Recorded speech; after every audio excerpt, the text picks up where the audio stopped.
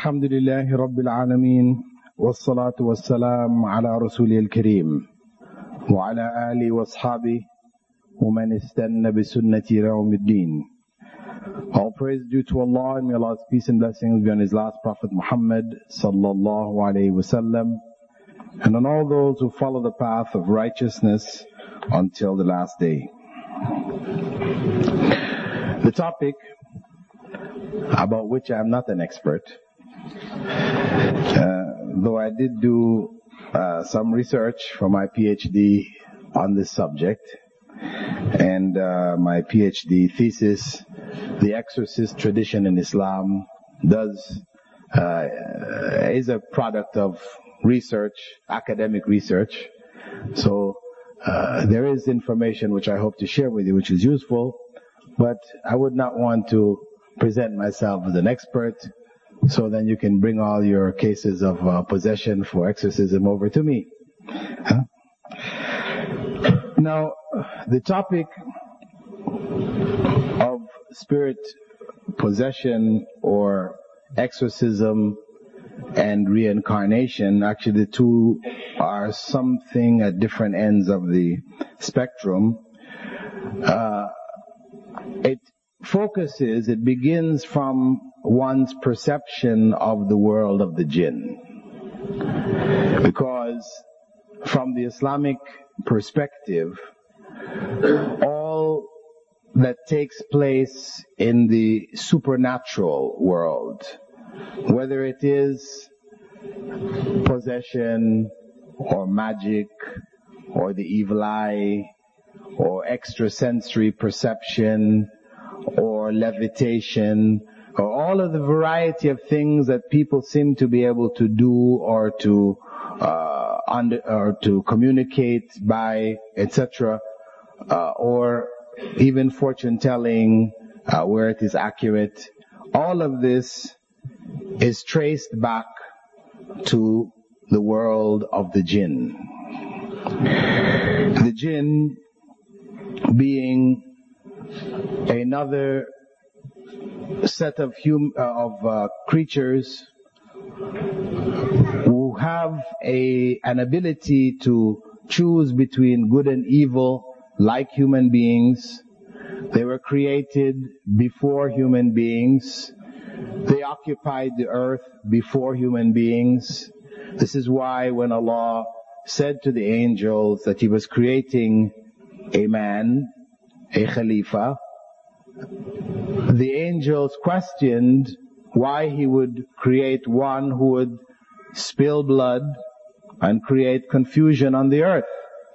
Their question was based on what came before, the jinn, that they with their free will on earth had spilt blood, had created confusion. So this is why they asked the question. And this is why the first man was called the Khalifa. Not, as some people mistakenly think, that human beings are going to be Khalifatullah fil ard, or the Khalifa of Allah, the governor or the vicegerent of Allah on the earth. This is a mistaken understanding. This is Khalifatul Jinn. Khalifa being the one who comes after. So we as human beings, beginning with Adam, we are the Khalifa of the jinn. We came after. Khalf in Arabic means behind. We came behind the jinn. This is where the origin of this term Khalifa and its context is correctly used with regards to human beings on the earth. When the term was used in relationship to the leader of Muslims, that term meant Khalifatu Rasulillah. Khalifatu Rasulillah, not Khalifatullah. This idea, which has been propagated quite strongly, in the Jamaati Islami and the Ikhwan, that human beings' role is to be the Khalifatullah fil ard. This is an incorrect concept. It's incorrect. No one can be the Khalifa of Allah. So, human beings came after the jinn. The jinn came before them. Allah created them from smokeless fire, and there are among them those who believe and those who disbelieve. They have been forbidden from entering into our world. As a norm, they're invisible to us. However, there are some types of jinn that do remain visible. And the Prophet ﷺ described the various types of jinn. Among them are some that appear in dog form. The dog, which is completely black, the Prophet ﷺ said, is from among the jinn. And there are certain types of snakes that are also from among the jinn.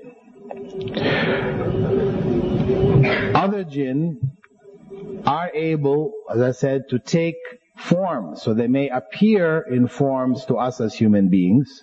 And this is where we find an explanation for certain phenomena that appear among people involved in deviant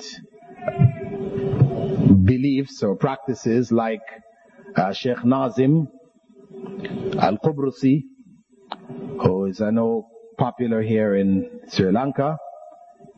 He is an individual who claims for himself, and his followers claim, that he's able to be in more than one location at the same time. Meaning he can be here with you in Sri Lanka, and at the same time he will be making tawaf around the Kaaba.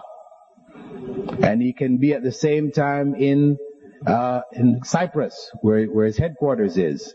And at the same time he's visiting somebody else in Malaysia. Right? And there have been incidences where people have reported him being in more than one location at the same time. People said he's here. People said, no, he's here. Others said, no, he's there. Well, we know that the jinn can take that form, can take his form and give his followers the impression that he has this kind of power. This is among the ways that the jinn may delude people into believing that some human beings among us have supernatural powers. And then that opens the door for people to submit themselves to them, turn over their wills completely to them. As Sheikh Nazim has promised his followers, that when the time for death comes, that the angel of death will not take their souls. It will be he there to take their soul and hand their soul over to the angels of the next life. You know, this is a big claim. It is a big lie. Furthermore, he claims that if you are his follower, when the angels Munkar and Nakir come and ask you in your grave, who is your Lord, who was your prophet, and what was your religion, that he will be there in the grave to whisper the answer to you. You see, these are big, big claims. But what will cause people to accept these kind of claims? When they see phenomena coming from himself, which gives them the impression that he has powers greater than others. Same thing with Sai Baba. You know, you can find similar kind of things happening, magical type of things happening around him, which lead people to believe in him. Now, the jinn can affect our world in this way, by taking forms, giving the impression that a person has certain kinds of powers. At the same time, they can also possess objects as well as human beings. They can possess both objects and human beings. In the case of objects, we know well from the story of Prophet Musa and Prophet Harun. When Prophet Musa went up to receive the Torah at Mount Sinai, and he left Harun, Prophet Harun, behind to watch over the people, then an individual by the name of As-Samiri, he told the people to melt down their gold jewelry, and he put it in a mix, and he took what he claimed to be dust from the footprints of an angel and he threw it into the mix. And after that he made a calf, and the people all gathered around the calf, and he informed them that this is the God which Moses has gone up on top of the mountain to talk to. Here he is, right here. Of course, the people looking at this calf, of course, would have some doubt. He was telling them, no, this is the God, you should bow down to this God. They didn't bow until the cow said, moo. It's mentioned in the Quran. When the cow said moo, then they fell down and bowed, believing that this in fact was God. Now we know that golden calf didn't do any mooing. Obviously, it had been possessed by the jinn and was given, that sound came out, giving them the impression that it was actually mooing. Similarly, we had a few years back, I don't know if it happened here in Sri Lanka also, but a phenomenon that occurred all over the world where Hindus are concentrated, where on a particular day, their elephant head god, Ganesh, right, who normally in their puja and their worship, they will pour milk over it.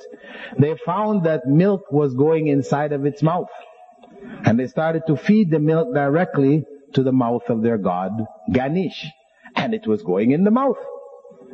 This occurred, I know in Dubai we have a temple there, and the Hindus gathered there in throngs, thousands to see this miracle.